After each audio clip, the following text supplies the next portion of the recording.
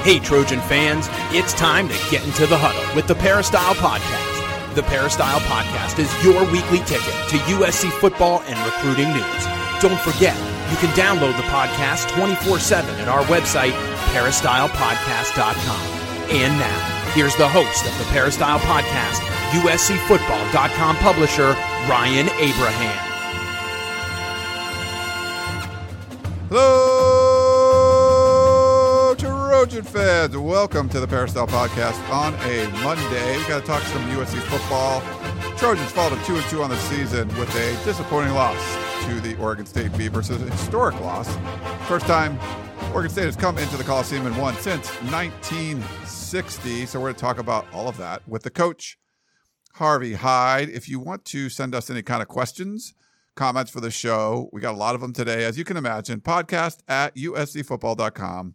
That's the email address. You can also call or text us at 424-254-9141. Leave us a brief voicemail, send us a text. Try to leave one voicemail and let us know who it's for. If you leave 4 or 5 voicemails, I can't get through them all, so I'm probably not going to listen to any of them. So just leave one. That'd be great, and then we'll more than likely play it on the podcast. If you have the Apple Podcasting app, please follow and leave us a 5-star rating and a review. That always helps us to grow the show, and it's been growing during the season. A lot of interest in the coaching search and, of course, what's going on with the current football team. We have to talk about all of that with the Coach Harvey Hyde. Follow him on Twitter at Coach Harvey Hyde, or go to his website for all of his content, harveyhyde.com. Coach, how you doing today? I'm always doing good, Brian. Somewhere in the world, there's someone that's struggling more than I am, and I got my booster shot, so I'm a little bit not under the weather, but sort of dragging a little bit. And but I'm ready to go, buddy. I'm ready to play. I mean, you got a big heart, so that means I'm ready. Big heart, big was open. Well, I forget what was that from. Oh, never mind. There was that movie quote like, "One mind, one heartbeat," or something like that. Whatever. Yeah. But, that was Ed Orgeron. Yeah. One heart, one heartbeat. And then there was also there was the God, I can't even think of it right now. My brain is mush. I've been up most of this weekend creating content from this game. It was a crazy game, like I said, historic loss to Oregon State. So this was the first home game for interim head coach Dante Williams. We'll get some thoughts. We have a lot of questions, so I'll try to get some quick thoughts from you first, Coach. What were your initial reactions from this game? Well, I don't know how much time you have, and I know we're going to get a lot of questions on this, but I think it goes back to the same old thing that I have been saying over the last 4 or 5 years, that the termites will get the program. And when you have a lot of things that aren't really being done right, it's going to affect the program. And now all of a sudden, a lot of them are being exposed as far as behind the scenes. And we have always known the ones that we were able to follow and see. And now the thing is, it's going to take a lot of time to correct all of these things. I don't know why they got in those type of situations to begin with. So I think it needs immediate satisfaction for the fans and people as far as seeing headway, as far as things are going. And, you saw a team come into the Coliseum that if you'd have changed the jerseys and put the cardinal gold on them, that would have been what USC would be doing. And what Jonathan Smith did, he brought a team in that executed, didn't make any mistakes, ran the football 51 times, threw the football 19 times, had 4 touchdown passes, and dominated the football game, time of possession, the whole thing, and really made the Trojans, with all 4 and 5 stars, and with his all 2 and 3 stars, and maybe a 4-star here and there, great players, been in a system that works. And then again, how many times have I been telling you how you're going to stop a team that does that when you never practice against it? So, it just makes sense. I mean, time of possession, USC never had the football. They had the football 10 more minutes than USC, and they just dominated the game in every area.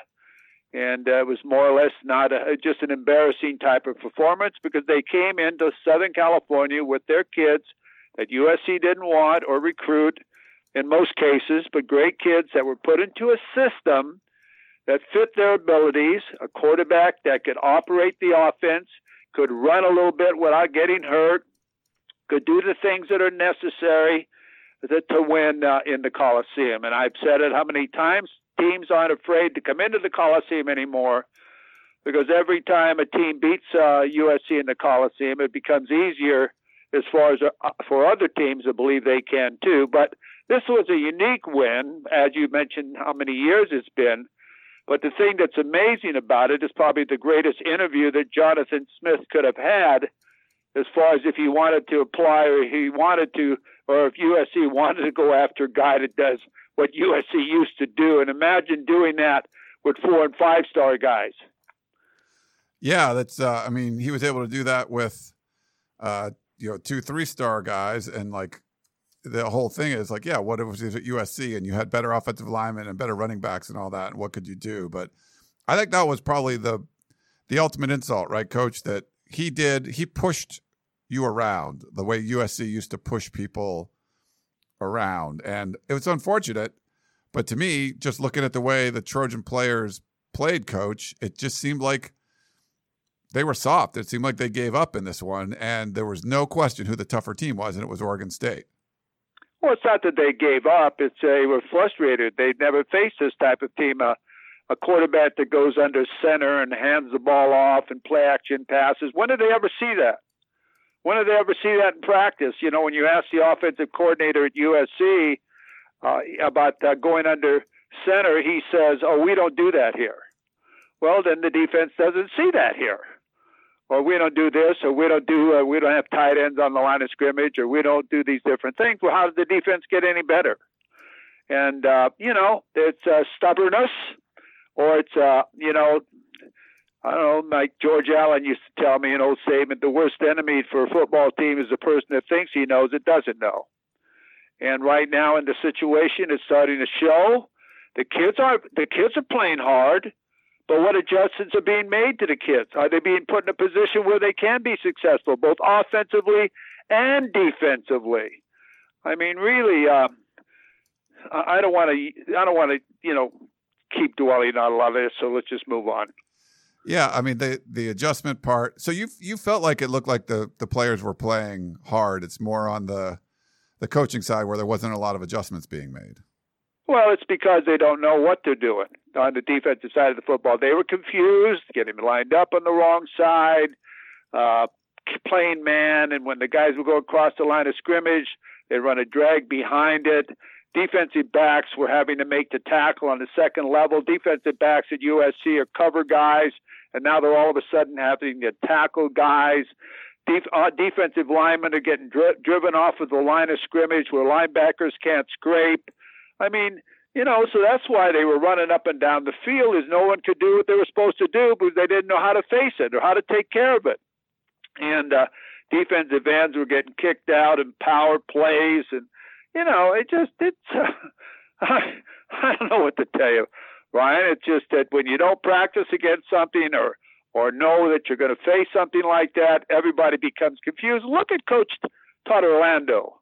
I mean, I like the guy as far as all the spirit and everything and the energy he had. Did he look like he had that same energy this Saturday? Just tell me, did he have that same energy on the sideline? Because he just sort of more or less threw his hands up and said, "What can I do? What are we doing? They're blowing us off the line of scrimmage. Everything else is, I can't play." So, it's a difficult situation when you face that. And the same thing on the offensive side of the football. It's the same old story. Rush for under 100 yards again and pretend like you're trying to be physical and you're not. And no adjustments whatsoever as far as with their offensive game plan. No counters. You saw, I mean, I hate to go over this. You saw Oregon State run the slot counter 3 or 4 times, and every time they ran it, they'd make 20 yards. But you don't see any of that out of USC. You don't see any bootlegs out of USC. You even see Oregon State's quarterback line up and run a power. Run the football. Well, they don't do that at USC. They'd rather get him hurt in the pocket where he gets all this pressure, and they blame it all on the quarterback that he's not reading his progressions. Hey, you wouldn't be reading your progressions either when you're running for your life or thinking you're going to get stoned. So, it's all the same old stuff. Yeah, the same old stuff, I think is a good way to put it. Well, we do have a lot of questions. Why don't we jump into some of these, and I'll play the first one for you, and we'll get your thoughts.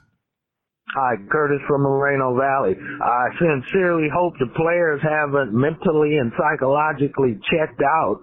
I heard you guys say on Tunnel Vision that this is either going to go one of two ways, and you don't want to blame the players because of all the bad decisions, but it's going to be up to the players. Hell, our players have been through a whole lot in the past month. Our players had to endure hearing something from their fans in the Stanford game. You know the chant that they did the whole fourth quarter? They're loving hometown fans. Nobody has ever heard anything like that. I'm 58 years old, and I've never heard anything like that. And then the next day, the coach was fired because Mike Bone was forced to after that Roman Coliseum bloodbath in the stands after the Stanford game. Then the coaches, they had to have psychological meetings the whole day with the players. It's going to be a problem. They went through too much. They may not want to play. And play win, it's not going to be for you fans. Curtis from Moreno Valley. Real quick, Curtis, I don't think that Clay Helton was fired because the fans booed. I just don't think that's the case. Yeah, but go ahead, Coach. What are your thoughts on this? Well, it was all part of the package. They were losing the crowd. They were losing everybody, the interest of it. You know, you take the Pac-12 this weekend, 8 of the teams of the 12 teams played 6:30 or later on national TV. Now, what type of exposure does that give the nation, you know? I mean, as far as the Pac-12 is concerned, you had Arizona, Oregon, USC, you had some other team, Arizona State. I mean, you had all these games going on late at night. You get no exposure. Maybe it's good that you're not nationally where people can see that type of football. But the face of the Pac-12, obviously, is that of USC, and people are upset because they are the face of USC. It started a long time ago. This didn't start all of a sudden. This started way back, okay, when the hiring and all of this took place. It started way back with the sanctions. It started way back when it started to, what do you want to say, the termites started eating the building, when some of the top players and people that are alumni players at USC were embarrassed to come around the program, and no one noticed that. And people that were part of the program for many, many years in certain positions as far as announcers in the Coliseum that worked for years, such as Dennis Packard was let go, like Todd Hewitt, the equipment guy, was let go. I mean, traditional people that bleed cardinal and gold, and they bring in somebody that bleeds some other color. And you lose the traditions of what USC is all about, but they've never been at USC. In fact, before they come to USC, they probably hated USC because they used to get beat up so bad by USC. So, you know, it's the university's fault as much as it is Clay Helton or anybody else. Clay Helton got out of it with a lot of money. And another thing that bothers me is some of the media people, big-time media people, that beat up on Clay Helton now. When let the body get cold first, okay? The body isn't even cold, and they're beating up and telling what he did wrong and behind the scenes and this and that. Where were they during the period of time this was going on? Where were they then? Or where was the athletic director then? Or anybody else? He doesn't know football enough to know these things are going on behind the scenes? I mean, think about it for a while. I mean, this isn't a big surprise to anybody, is it? It isn't to me. We talk about it on the podcast all the time. It's just a matter of time that somebody had to stand up and do something on a situation, and now all of a sudden all these other things are starting to surface as far as what was happening behind the scenes. You know, well, you know, there's a reason why a program looks like it does, because of all the other things that are happening, okay? And, you know, I'm not going to point fingers, but there's a lot of reasons that Coach Clay Helton got fired. It wasn't just his fault. Yeah. We got an email from Giles Miles. Hey, Ryan, what are your thoughts on USC approaching BYU's Kalani Sitake? West Coast guy, knows the recruiting scene, has been assistant in the Pac-12 programs, and seems to run a tight ship based on toughness and disciplined play. Giles Miles, what do you think? He's doing a really good job right now at BYU. This was a team that lost a lot of players from last year and is doing well. Any thoughts on Kalani Sitake, Coach?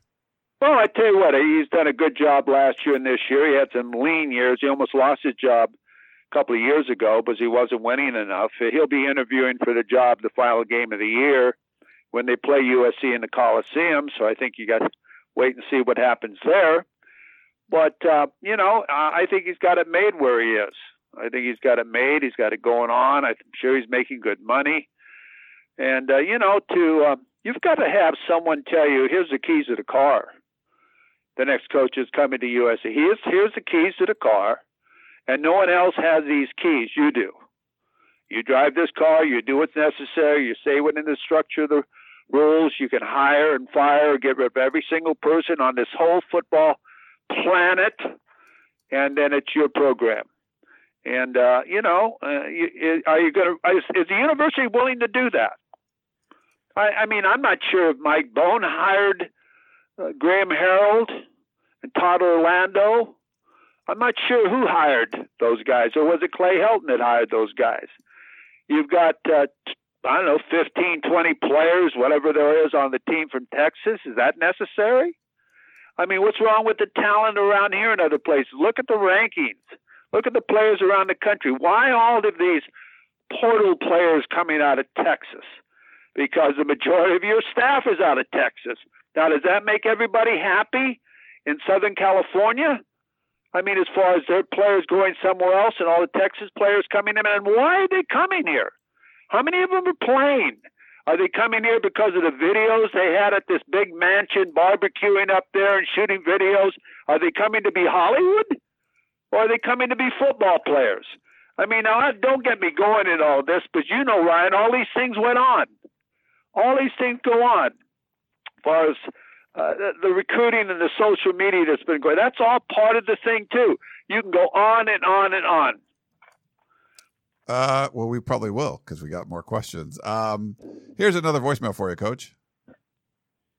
Hey, Ryan. Hey, Coach Hyde. How are you? It's Don from Chicago. I just watched the instant analysis, and I saw Shotgun talking, and is the guy on drugs or something? He's saying we need to clean up a few things, and we're gonna go to the Rose Bowl. What is he talking about? Coach Hyde, are there any answers here beyond the fact of just absolutely cleaning house? This was the second blowout loss at home. I don't recall in my lifetime USC ever getting to this level of absolute mediocrity. It's a joke if it wasn't so tragic. So, Coach, do you have any answers? I'm following your lead at this point. Please, tell me what USC can do at this point to even salvage what is obviously going to be another disastrous season.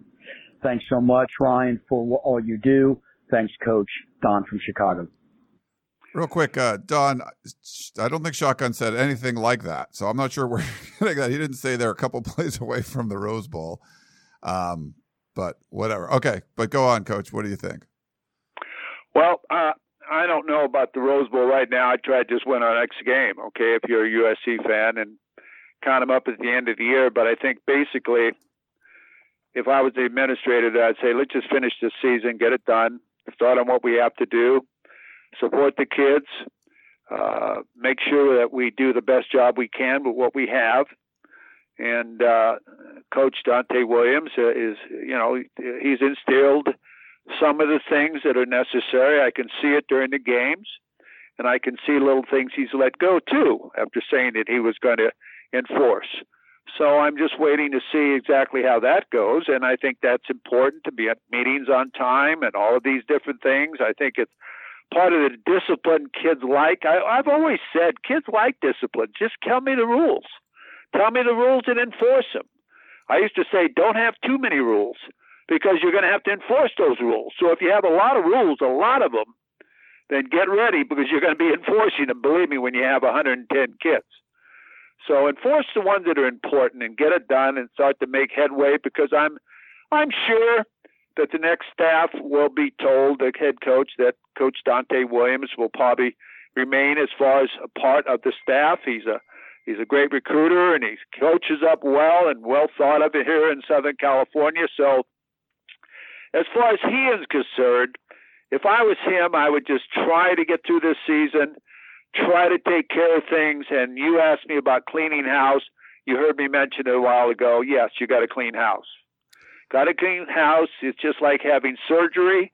If you don't get it all, it's liable to come back. Yeah. So I don't want to use that term, but you guys have heard me talk this way.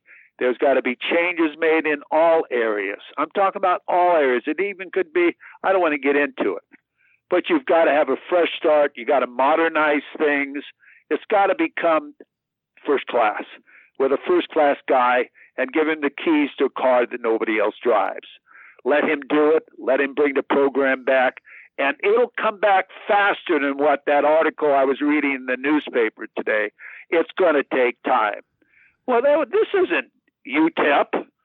This isn't New Mexico State. This is USC. You get the right person in there, and everybody else is going to run and hide.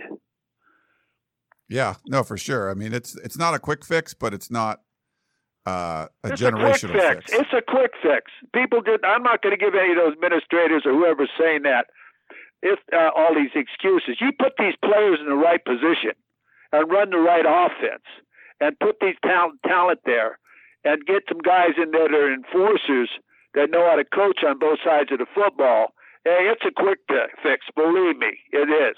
Oh, just getting the right guy in there. Quick fix. All right, Coach. I like it. Well, let's go to Let's go to an email. This is from Terry. It says, Ryan, you and your team do a great job. Keep it up. Gerard made so many huge points on your emergency podcast. He had great insight. And he said, so he wanted me to pick one or for you to look at these, Coach. As far as the quarterback go, he says Gerard was talking about needing a quarterback that can nullify negative yardage plays or make a play to flip the field. Slovis can't do that, but Jackson Dart can. So any thoughts on having a more mobile quarterback, Coach, when Jackson Dart is available again?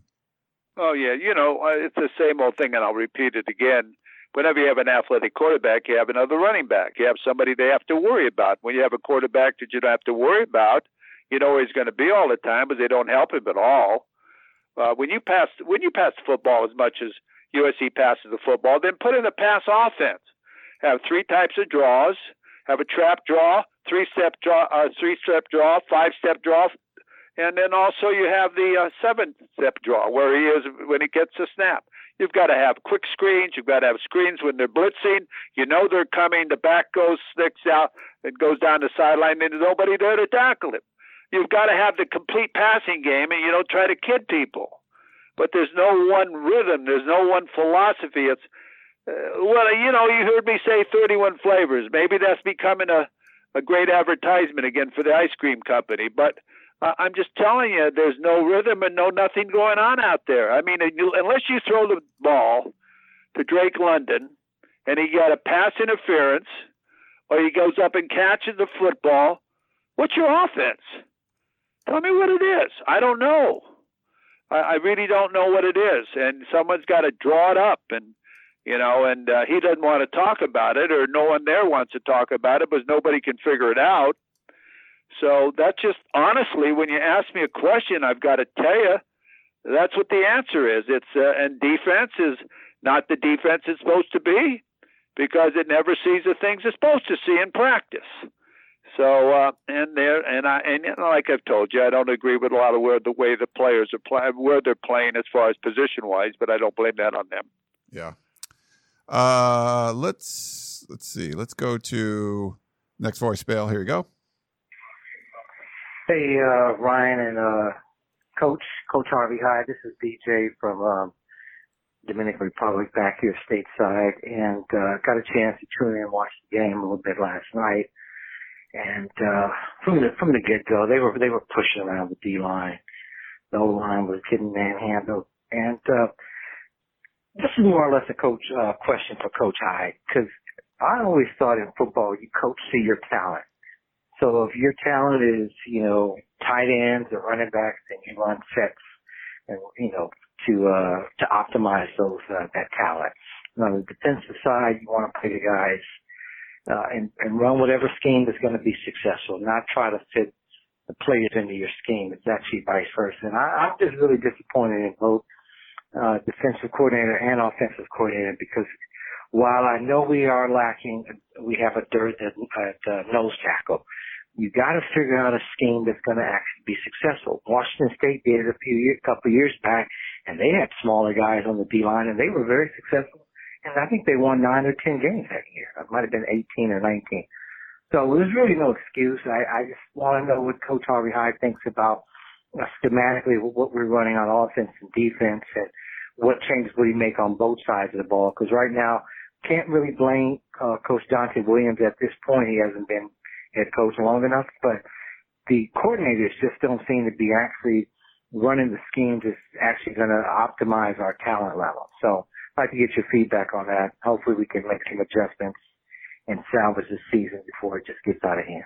All right. Right on. Thanks. Well, that's something that you have. You have a certain system and you recruit to that system. USC used to be called Tailback U. I think everybody remembers that. It used to be, we're going to hammer you until you surrender, and then you're going to want to run the clock out so you can get out of the damn Coliseum or wherever you are. Well, they adopted a different philosophy. I don't know. Maybe they thought they were the Air Force Academy that runs a triple option, or Naval Academy that runs a triple option, or they thought they were Mike Leach at Washington State that was forced to go to that type of offense, because really he couldn't recruit the same type of players that other people were recruiting, and it worked for him up there because people didn't see it. He used to be the only one that did it, but now all of a sudden SC thinks that's the thing to do under somebody's leadership, and they bring in this air raid attack that everybody, I said from the day it came, and Ryan, you'll remember that, I'll say that, you'll see that what I'm going to tell you is right. It isn't going to work because it isn't going to work at USC. USC's fans don't like it. It's boring to watch. It's not exciting. It's not exciting enough for the people. The band doesn't play enough. The horse doesn't run enough. The traveler, the whole thing. And it's now become a quarterback U with receivers. And along the way, they've lost the image of their offensive line and their front guys, because those guys used to be dominant with the buddies and all the people that have gone through the Munoz, Van Horn. I can name them to you. You know who they are. That have gone on as the number one draft choices and just beat you to death. Just beat you off the line of scrimmage, just beat you. When you left the game, you wanted to go sit in a whirlpool in those old days, or an ice tub. And the defensive line was just as physical and just as good also, because they had to practice against those guys. That wasn't fun. Practice wasn't fun. It wasn't practice when Pete Carroll made it fun, but when ones goes against ones and twos goes against twos, that's a battle. They get better during the week than they do during the game. So, and the same thing on your defensive side. If you're better than any other team, you can line up in a basic defense and just beat them to death. You don't have to stunt. You don't have to do anything. You just beat them to death. You put your great defensive ends on the outside, like they have Foreman and this other kid, Jackson, and you say, block them. Block him if you can. And when you watch Jackson, when he comes up the field on a pass rush, when he does that, when they let him do that, he hurries the quarterback. He doesn't make every tackle, but he hurries him. He disrupts it. He forces it back to the inside. But when you have him dancing with the stars, the Hollywood TV show, when he's standing around when the ball goes away from him or trying to cover somebody, that's hurting your football team. You want your stars in the game. You want them in every play, not half the plays. And you force everybody to fear what you're doing. And right now, I don't think people do that. They don't have to worry about keeps. They don't have to worry about any type of quarterback athletic running. They don't have to worry about any counters. They don't have to worry about anything. Counter sweeps, nothing. So it's very easy to defense. And the defensive side of the football, I agree with you. I used to play with little guys at times. You take the talent you have, but at USC you shouldn't have to play with little guys. Leonard Williams and those are the type of guys you should be playing with on the defensive side of the football. Make things happen and play on the offensive side of the football. Right now, basically, they're playing on their side of the line of scrimmage. There's no penetration hardly at all. I didn't see any penetration the other night. Not ever any penetration by the defensive line. Why? They were on roller skates. They were on roller skates going backwards because the offensive line, the 2- and 3-star guys from Oregon State were driving them all the way back. And, when you look at the score of that game, and you see the penalties, 154 yards that Oregon State had, it's not the number of yards you had on the penalty, it's the number of yards that were taken away from them for the gain on the play. Not only were they penalized 10 yards or 15 yards, but also the gain that they had, the net on the play, they lost. And, and of course, all the pass interferences, most of them were right. They called them. They had a tough time covering Drake London and those people, which is be a tough job for anybody. But, most of USC's offense was pass interference. I hate to say that, as far as keeping the drive going and so on. So, you got to be able to believe and coach to what you believe that works for the university where you are and what you can recruit to, and you got to understand what you're trying to do and accomplish when you have that type of talent. You don't recruit 2- and 3-star guys. You don't take 15 portal guys. You don't do that. You don't need to do that. You've got great guys now like Jackson and the 2 Jackson receivers, and they don't even play. All of a sudden, they went from a chance where they're going to play. They don't even get in the game for it. Because, these guys, yes, he was injured. I agree. But you've got all these Nixons that came in, and he's not playing anymore. And Washington's a good little receiver. Don't get me wrong. But did you need him? Did you really need these guys? The safeties and a lot of did you really need him? How about the guy from Alabama, the defensive lineman? I don't even hear his name anymore. I don't even know if he's on the team anymore, Ryan. Maybe you know. Yeah, he's still injured. He's still not. Yeah, he's still not practicing. Why would you bring a guy from Alabama that has this type of problem? What are you doing? By the time he gets well, you're going to get fired. Yeah, already got fired. You know what I mean, though? It's stupidness. What's going on there in the recruiting format and what they're doing. The whole thing's in what you call disarray. It's in disarray for sure. All right, well, we got a bunch more questions. Why don't we take a quick break? We'll come back and get to more of them. Back in a second.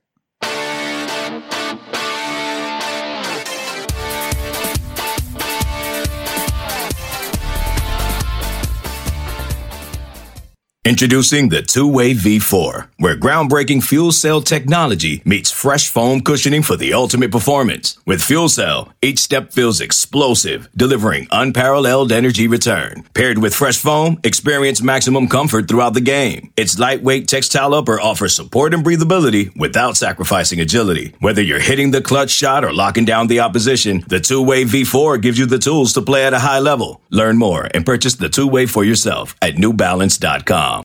eBay Motors is here for the ride. Remember when you first saw the potential?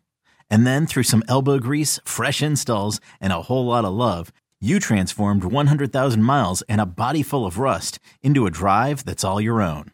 Look to your left. Look to your right. It's official. No one's got a ride like this.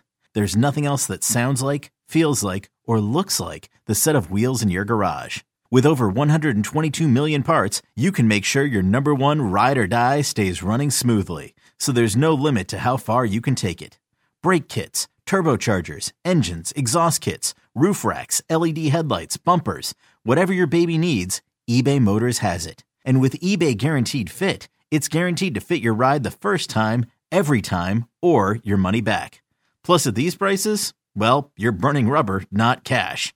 Keep your ride or die alive at ebaymotors.com. Eligible items only. Exclusions apply. All right, we got Ray in Pasadena wrote in. I'm listening to you guys, and I'll refer to Coach Hyde. He says it over and over. No overall discipline, sideline discipline, an unprepared defense, an offensive coordinator who I don't think really knows his offense. Looking at the sideline during the game, I felt Williams wasn't involved, and I wonder if the higher-ups may have told him he's not going to be the head coach no matter what he does. No emotion on the sideline.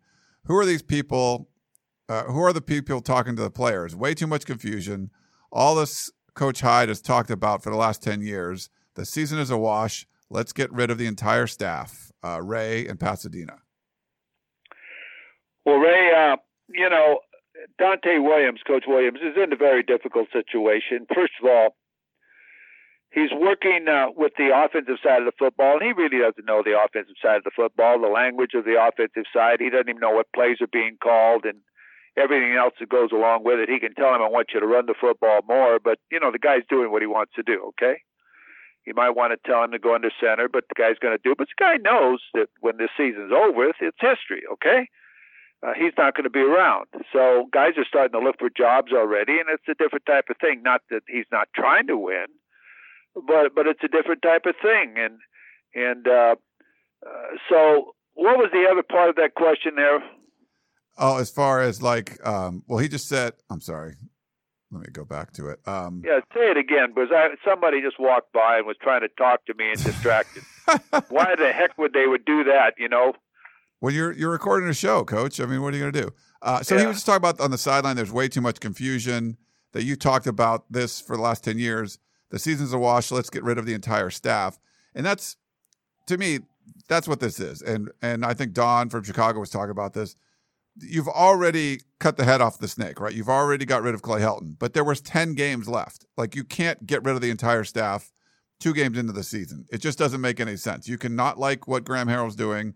You cannot like what any assistant coach is doing, but you pretty much got to keep the staff together. You let Dante Williams run it. And then for me, Coach, this is an audition. This is a resume builder for everyone on the staff. If the defense goes on a tear, hey, that looks good for Todd Orlando. If the offense somehow starts scoring 50 points a game, hey, that looks good for Graham Harrell. If it's all in disarray, it probably doesn't look good for any of those guys. So I think, to me, you're not firing Clay Helton to bring in someone and keep things the same. You are going to change everything. And you mentioned this earlier. I talked about this on Tunnel Vision. If the secretary's office was over here, I'm moving it over there. I'm changing everything in that building that I can possibly change when the new head coach comes in, and let him do whatever the hell he needs to do. And so, yes, you're going to get rid of the entire staff. There's going to be people. I mean, some people will be kept, right? Maybe 1, maybe 2, maybe 3. It's going to be up to the new head coach, but the new head coach has to come in and change everything. And I think that's what Ray's point is, and that's what I agree with. No, you're right, Ray. Here's what it is. You can't, if you're going to marry a program, you can't tell him who he's going to marry and how many kids he's going to have and all that stuff. I've always said that the biggest decision for a young student athlete is where he decides to go to school for his future, and also who he marries, because that's future too. So I'm going to stay out of those type of things. But, it's the same thing. You've seen this coming. We've seen it coming, but the administration has not had they're worried about the payoff rather than they're worried about the big picture. Okay? Let's be honest with you. They're worried about how much do they owe Clay Helton? How much do they owe the staff? Well, it just got worse and worse and worse. The cancer spread. Okay? I hate to use that term. That's a terrible term to use. But that's basically what it did. All the way on down, they change the nutritionist. They do this. They do that. That doesn't do it. They knew what the problem was at the very beginning. And they made a mistake. Pat Hayden did that. Pat Hayden made a lot of mistakes, and I'm sure that a lot of you are friends of Pat Hayden. But you can't put people into positions that think they know that don't know. I told that statement a little bit earlier. And Lynn Swann signed him to an extension. I don't understand that, but I know he had to move to Atlanta after he did it. So, not that he didn't like Atlanta, but he didn't want to hear all the stuff that's going on about that. And so who knows? And Mike Garrett couldn't take it anymore, so he moved to Kansas. I think the best way, and you look at where Carson Palmer is, he couldn't stand anymore. He moved to Idaho. and you look around and you see how many players. Now, you go to practice, Ryan, and I go, how many former players do you see at practice? Now, you tell me, how many former players, the Brad Buddies, the Ron Yeris, who live in this area? I know they all live here. I know where they live. I talk to them on the phone. Tell me something. How many of those guys do you see at practice? Who? Yeah, it's not been a lot lately for sure, Coach. Not for a long period of time, but they don't want him there, number one. because they bring the past up, and they don't treat them right. They don't treat the former players right. They don't treat the donors right. They don't treat the people right that have built USC. And they need to do that. They've got to learn that it's not a privilege to donate. These guys came to USC. They made USC. They're part of USC. They've got bad knees because of USC. They got bad necks because of USC. They love USC. The fans love USC.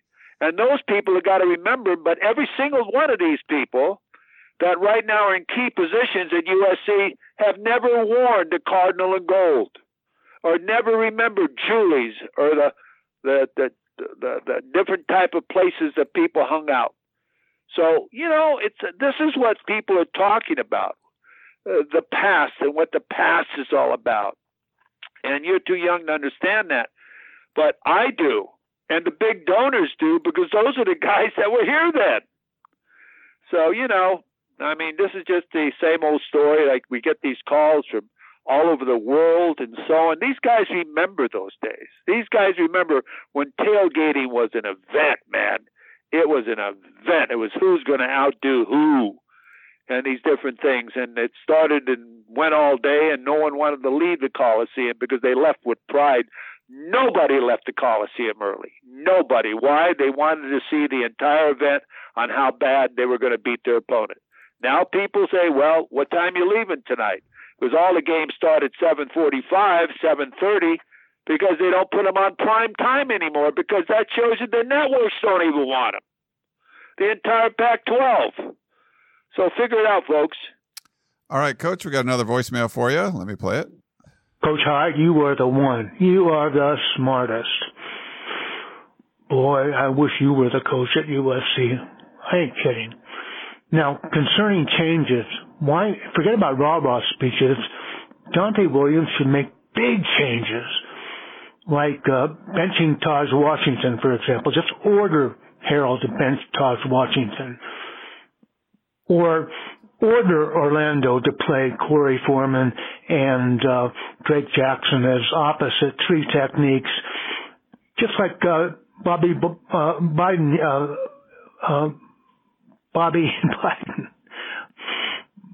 the Florida State famous coach, used to say, my DNs, they don't read nothing.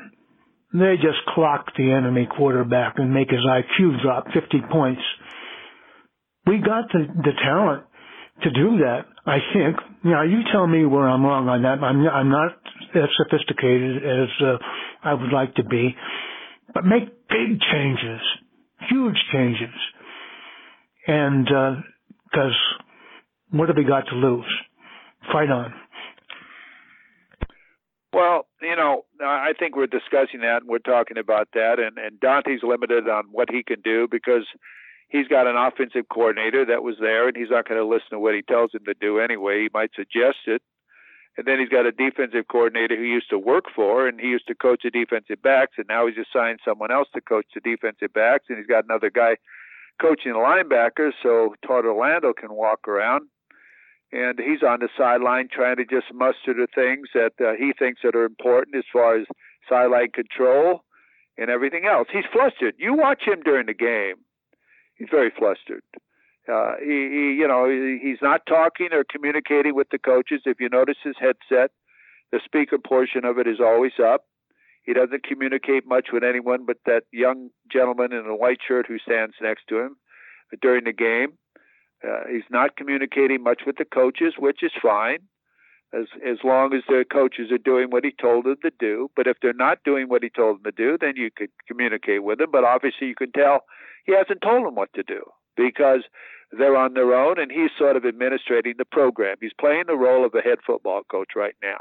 And it's a difficult thing to do because he's learning on the job. He's a good kid. He's a good recruiter. But he's learning on the job. And it's in a difficult time for him as far as when you learn on the job at USC and on national TV, that's not easy. And you're not winning. He's trying to say the right things in all the press conferences. He's very, very polite and all of those things, but he doesn't. It's the first time he's done that, and people are throwing questions at him. And so it's very difficult. And you're right about the defensive ends or the defensive side of the football. You want guys playing over there that cause havoc, that people don't want to play against, that when they block, when you're making an offensive game plan, you say, now how are we going to block those guys? Who do we have that's going to block those guys coming up the field? And they have two guys that can do that. They have two guys that can do that. Play a base inside and do that, and when you do stunt or do whatever you do, you come up the middle, and those two guys are still coming up, so they force everything back to them. So everything's forced to be a quick type of passing game or whatever, but you're going to be looking at the stars. I used to say our greatest goal is to have the quarterback look at the stars, and that means he's on his back. So, you got to be careful, though, today with the rule changes as far as hitting those guys, and I understand because all the guys are bigger and faster and stronger, and if I had a son that was a quarterback, I want him protected too. But the game is called football, and the game is a physical game. And they've taken a lot of that out of that, but that doesn't mean you can't play a physical type of football. And right now, USC is not playing a physical type of football. Agree with you there, Coach. Mark in the Inland Empire says, good morning, Coach and Ryan. After yesterday's performance, actually the last 3 games, has anyone thought that the talent USC has is just not that good? I keep hearing they're great athletes, but being a great athlete is not the same as being a good football player. Both defensive and offensive lines are getting their butts whipped every game, including that kid that wants to go to the not for long league NFL. I think the kids are playing up to their potential. Love to hear you and Coach Hyde's thoughts. Mark in the IE. Well, you've heard me talk about this. They've got running backs, but they're running backs that are, I don't see any speed running backs. I don't see any. I'll tell you right now, I take that back from Oregon State over any back that USC has currently right now, and who recruited him. I mean, that kid was tough. You give him the ball every single time, you're going to fall backwards. Didn't have great speed, but you knew one thing, he was going to hammer you. I'm going to tell you, better be ready. At the end of the game, you don't want to tackle him anymore. I don't want to tackle that guy anymore. Look out. I'm going to do a lookout block. I'm going to look the other way. And the way their offensive line came off the football, they were doing pancake blocks. They were driving guys back, like I said, like they're on roller skates. I think that they've dropped their level of the offensive line. But again, how do they coach the offensive line? And do they ever get on the sleds, on a 7-man sled, and drive people off the football and do it time after time after time after time and not alternate people just until the guy can't stop, because he's going to be on the field that long during the drive, and the defensive player is too. So you've got to get to understand that you're not going to die if you run 15 plays in a row or whatever it takes to win. And again, too, that's not their philosophy. If you know their blocking schemes and you watch their blocking schemes, it's not far off the football. And if you watch the running game schemes, the series and so on that are there, you saw them run a couple of 2-back sets, and you saw them run the scissor series one time, and they threw the ball out to the flat, and I think it was Ingram that caught the ball, made about 30 yards, so don't run it again. They just forget about the play. But again, they try to play action pass off all those things, but they can't get the running game go. What does a play action pass mean to you if you can't run the football? You might as well just stand back there and throw it, because nobody cares, but you can't run the football, or you don't hold them on the backside, you don't carry out your fakes, and I call it lazy football. I wouldn't stand for that. But again, the offensive coordinator doesn't necessarily feel that's what's necessary with his offense. I always hear, go out and have fun. Let's go out and have fun. Just do what we regularly do. Let's go out and have fun. Well, I don't think they have too much fun. And I don't. When people criticize their stats and criticize the penalties and criticize the numbers and so on, and time of possession, the way the other team takes it away, that's 2 weeks in a row now they've rushed for under 100 yards. That's because they just don't do that.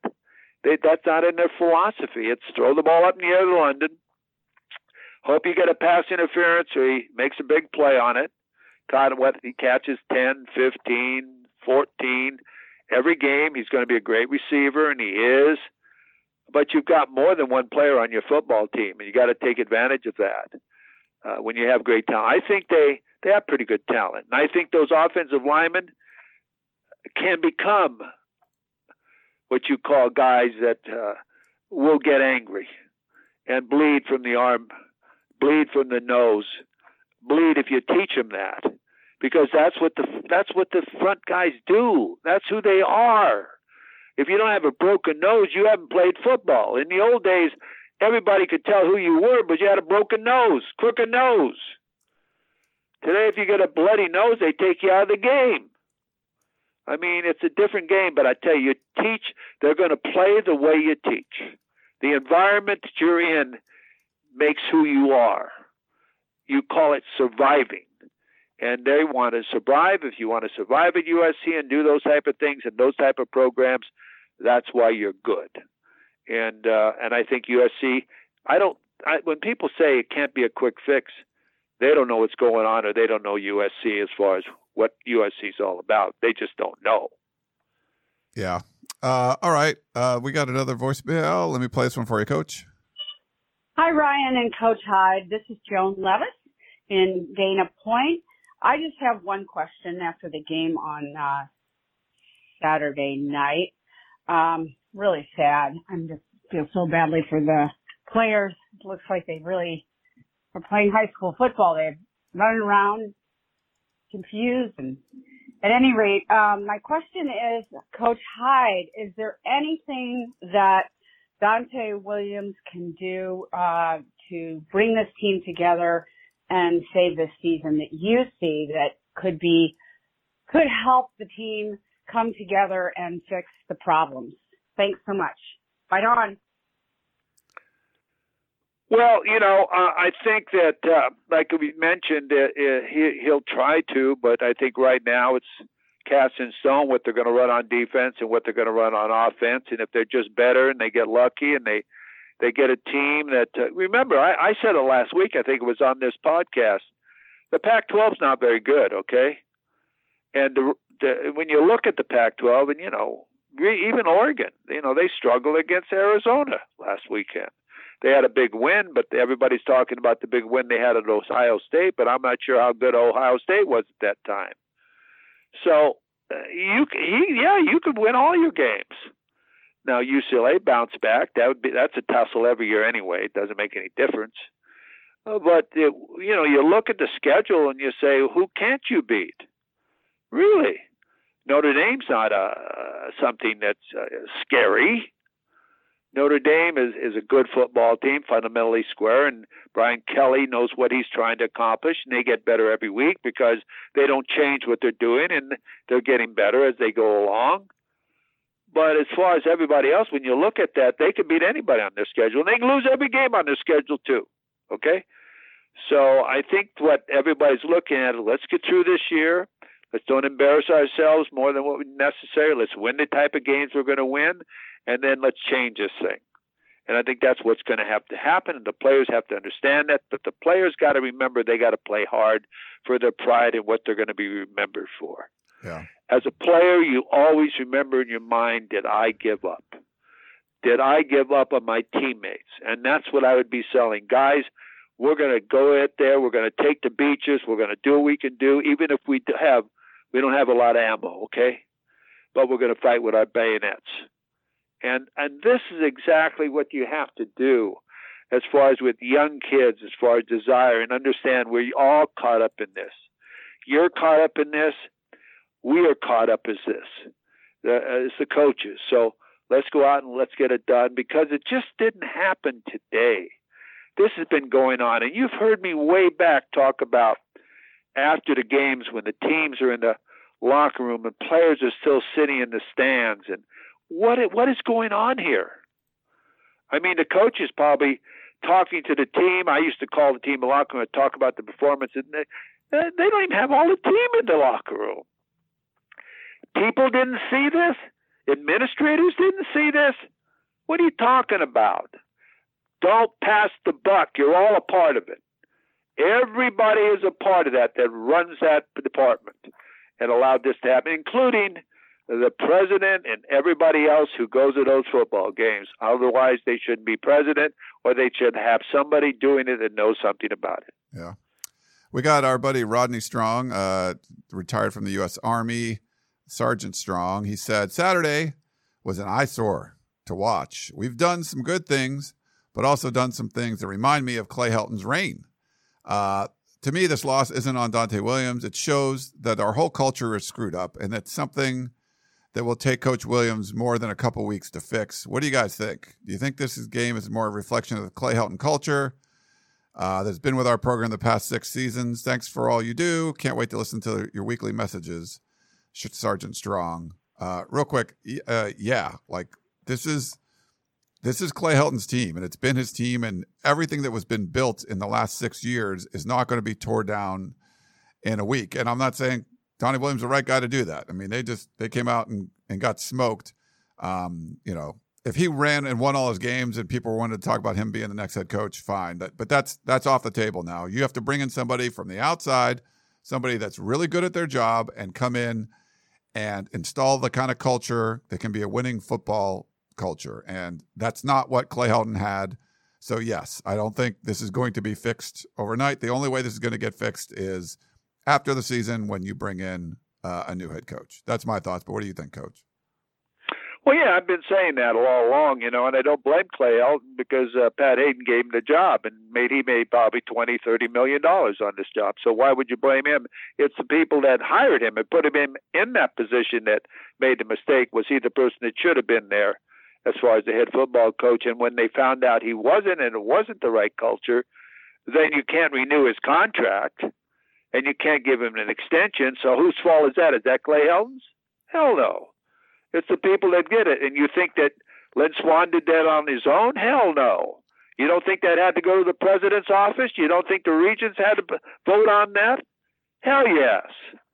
So, it's not really Clay Helton. I would be doing the same thing. If I didn't know what I was doing, if I was a doctor killing people and people were paying me and nobody cared, then what do? Well, it just continued to linger. And it continued to go on. And the excuse was, it costs too much to pay it off. His package is too big. That's not, don't give me that. If football's important to you, you correct the problem. And you correct it immediately. If someone's bleeding to death like the program, do you let it just die? And it's almost was dead after the Stanford game. Why? And then all of a sudden now, they're giving it transfusions as far as trying to get it back, so people will be happy and people will say good things. Hey, that's not just Clay Helton's fault. I mean, it's everybody's fault at the university that allowed it to get to that point. Agree with you, Coach. All right, we got a couple more and we'll let you go. So this one, I've been talking about James Franklin as a potential coach, and I think I wrote some stuff in the War Room about it. Just for context, Vanderbilt as a program has been ranked 3 times at the end of the season since in the last 130 years. 3 times been ranked. Twice was under James Franklin, who coached there for 3 years. He's proven that he can turn programs around. He's done some really good things at Penn State. It's not been perfect for sure. But this is someone that there's a lot of USC fans, Coach, that don't like James Franklin. And it seems mostly because Penn State lost to Clay Helton and USC head-to-head in the Rose Bowl in 2017. But I'll play this voicemail for you and then get your thoughts on James Franklin as a potential candidate.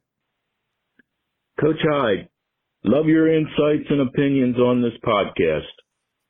I know you won't badmouth other coaches, but please explain to Ryan that a coach with a 64-28 record at a named university who last year was preseason number 7, then lost their first 5 games, is not NOT the pilot for Air Force One. He also lost to Helton in the Rose Bowl. He had integrity issues at Vanderbilt, which I won't spell out. But we don't need more mediocre. We need elite. Number 2, why is no one mentioning the fact that Luke Fickell lost their bowl game through awful clock management at the end of the game? I know Coach Hyde saw it. Snapping the ball with 15 seconds left on the play clock and giving JT Daniels just enough time to get the winning score. Chris Peterson never had a top 50 recruiting class at Boise State. Look at his record. and what he accomplished. That's who should have been hired instead of Sark. Stephen P.A. Well, first of all, I didn't know that Ryan is pushing James Franklin. I'm not pushing James Franklin. I'm just saying that people that say, well, he lost to Clay Helton, so we can consider him. I just think that's stupid. Well, no. Well, I would say that's not a reason why you hire him and don't hire him. First of all, I don't think he'd want to leave Penn State. I think he's using it as agent as a way of getting more money. You know, they get 105 or 108,000 people there, and wideouts are unbelievable. Why would you want to leave Penn State? I mean, think about it. Only because it's USC, and you hear me talk about if he was interested, it's his agent talking about it because it's USC, and there's not many people who have the opportunity of living at Santa Monica, Manhattan Beach, and having the great weathers and so on. And if you've ever been to Penn State, and I've been there, there's only one way out, one way in, 2-lane road, and we couldn't fly in there to Happy Valley. We had to fly into where? Pittsburgh and drive up when I was doing the game of the week. And, I don't see bringing an East Coast guy that far east into Southern California. I don't. He'd have to learn what the 710 means. He'd have to learn what is 605. He'd have to have somebody take him around and introduce him to what it's all about. He doesn't have any background or understand what USC is all about, okay? Same old story. So, yes, he'd be a great coach, and he's done a great job where he is, but that's where he should be. So, and as far as others are concerned, you've heard me say, and I said this last week, Mario Cristobal is at Oregon, but, and they pay him well. Phil Knight pays him well, but he'll win a national championship quicker at USC than he will at Oregon.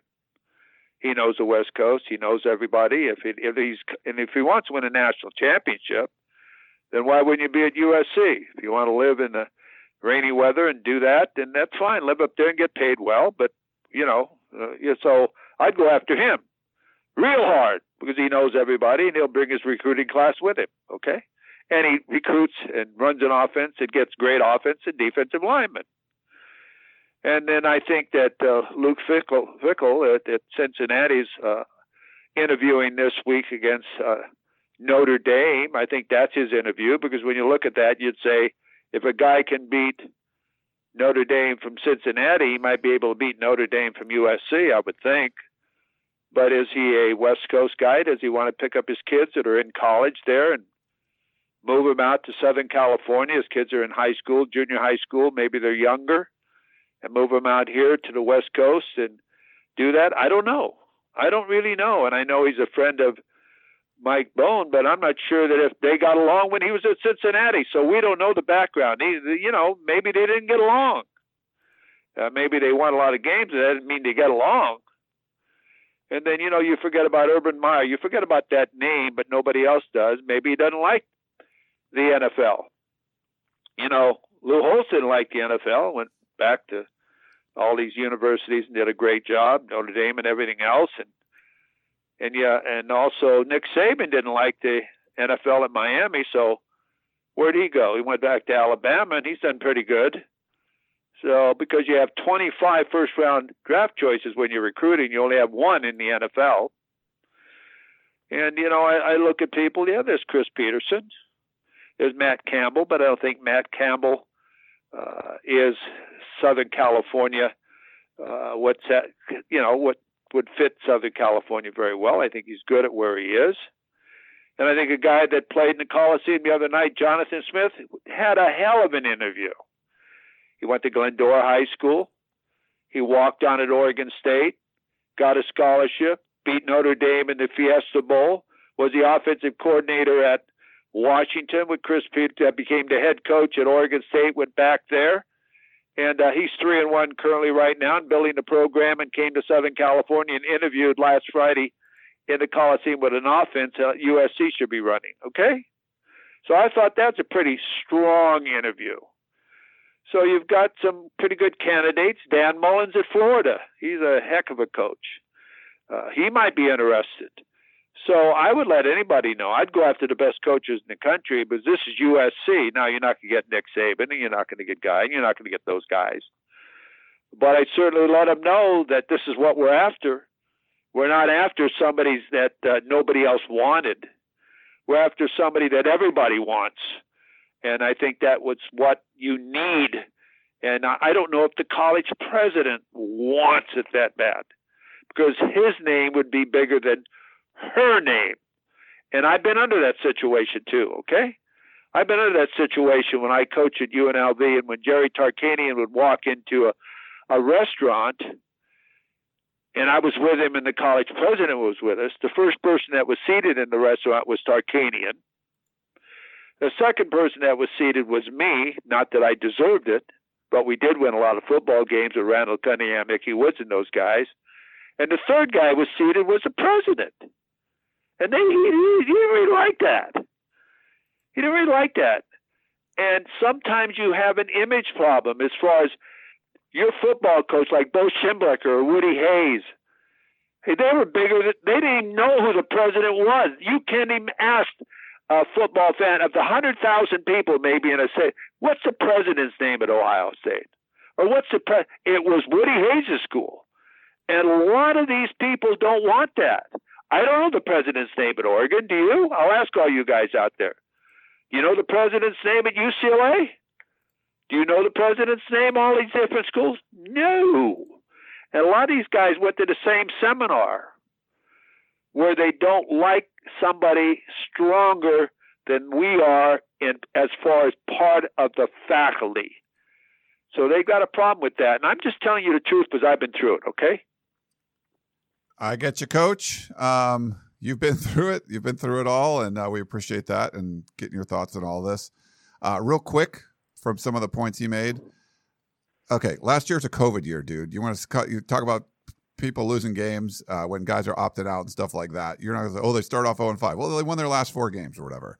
As far as being elite, not mediocre, with Luke Fickell, like they were playing Cincinnati. Did you hear what the South Carolina coach? Cincinnati's a group of 5 team, and they were toe for toe with Georgia in the bowl game. An SEC team last week was saying, yeah, we got pushed around. Look at their guys. They're 320-pound guys that run 4.5s, and they're all 4- and 5-star players. Like basically saying they have so much talent, there's no way we're going to compete. Well, Cincinnati competed with them. That's pretty impressive for Luke Fickell. And yeah, I like Chris Peterson a lot, but you want to compare his record and say, well, he won 100 games at Boise State. He also wasn't playing Ohio State and Michigan and Iowa every week. So that's what Penn State's doing. And they still won the Big Ten. And that's why they got the chance to play in the Rose Bowl that year. So some of the stuff, not real fan of what some of the people are saying about the coach and stuff, but that's just my thoughts. Everyone can have their own opinion. And then we got one last one for you, Coach Frank in Sacramento. Why would the best coaches in the country not line up to take the USC job? There is no competition. Herm Edwards will soon be fired. Mario Cristobal will soon move east. Washington has no coach. Washington State has a nut coach. And Stanford has a stubborn man at the helm. The Pac-12 is but, and the new USC coach could recruit and win and kill and dominate the conference. Why beat your head against the wall in the SEC or the Big Ten? Frank in Sacramento, what do you think, Coach? Well, Frank, I think our whole podcast today has been that as far as what the strength of USC is and what the tradition is of USC. And USC can get any type of football coach they want, but do they want that? And I think that's where they have to make the decision. Does not Mike Bohn want that? Does he want to have that type of powerful guy in his department? Because most of these powerful guys are going to say, I work only for the straight to the president. And really, if I'm an athletic director, I'm going to hire the type of guy where I don't have to worry about what the hell's going on in the football program, okay? I'm going to do my job. I'm fundraising. I go to the events. I show up. I entertain the alumni. I don't hide. I mean, I'm walking around because the program's great. I'm supposed to be doing what I'm doing. I don't want to go to practice. I don't want to worry about the football program. I just want to go and count the donations, and the president's happy because admissions are up and donations are up and development and everything else. So why wouldn't you want this type of individual? I mean, I coached the Japan Bowl one year, and Doug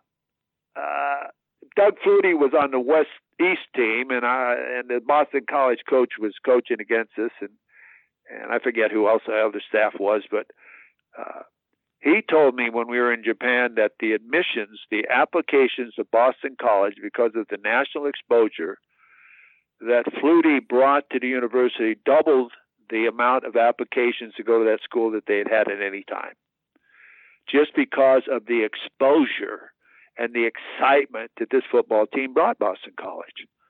Well, it's the same thing that they get from the football programs and the number of buildings they own and the rent they get and all the different things. It's the exposure of what your football program and your other programs bring to university with school pride, the cheering and the country club discussions and the colors they wear.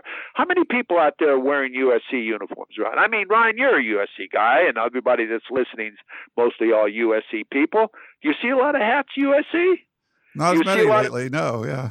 No. Okay, well, that's the feeling then, see? You know, that's the feeling right now.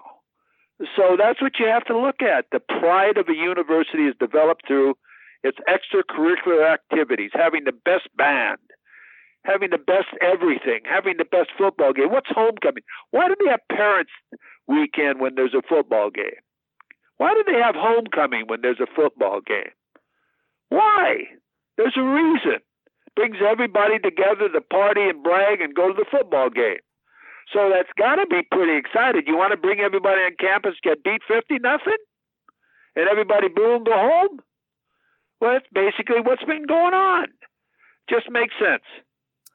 All right, Coach. Well, great stuff. And thanks for all the questions, and thanks for sharing all your insights. And we went a little long today, but there was a lot to do, a lot to get to. But thanks for hanging with us, Coach. Oh, thank you. I want to remind everybody, too, that on Sunday mornings at 10 a.m. on AM 830, I do a Sunday morning show called College Football Preview and Review with Chuck Hayes and myself. And if you want to get a little bit of the Trojans, Bruins, and college football, you can listen to that show, 10 a.m. Sunday mornings, AM 830. And you can follow me at Coach Harvey Hyde, and I'll tell you when I'm on everything I'm doing. Yeah, check him out on Twitter. He tweets after every quarter, thoughts about what's going on during the USC games, and, of course, other stuff going on as well. But, all right, that's going to wrap things up. That is the Coach Harvey Hyde. I'm Ryan Abraham. Thanks so much for tuning in to the Peristyle Podcast. Hope you enjoyed the show, and we will talk to you next time.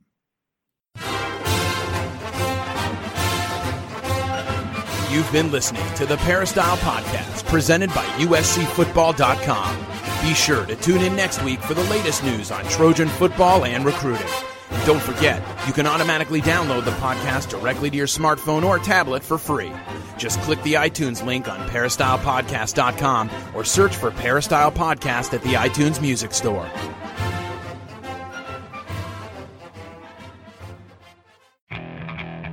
Okay, picture this. It's Friday afternoon when a thought hits you. I can waste another weekend doing the same old whatever, or I can conquer it.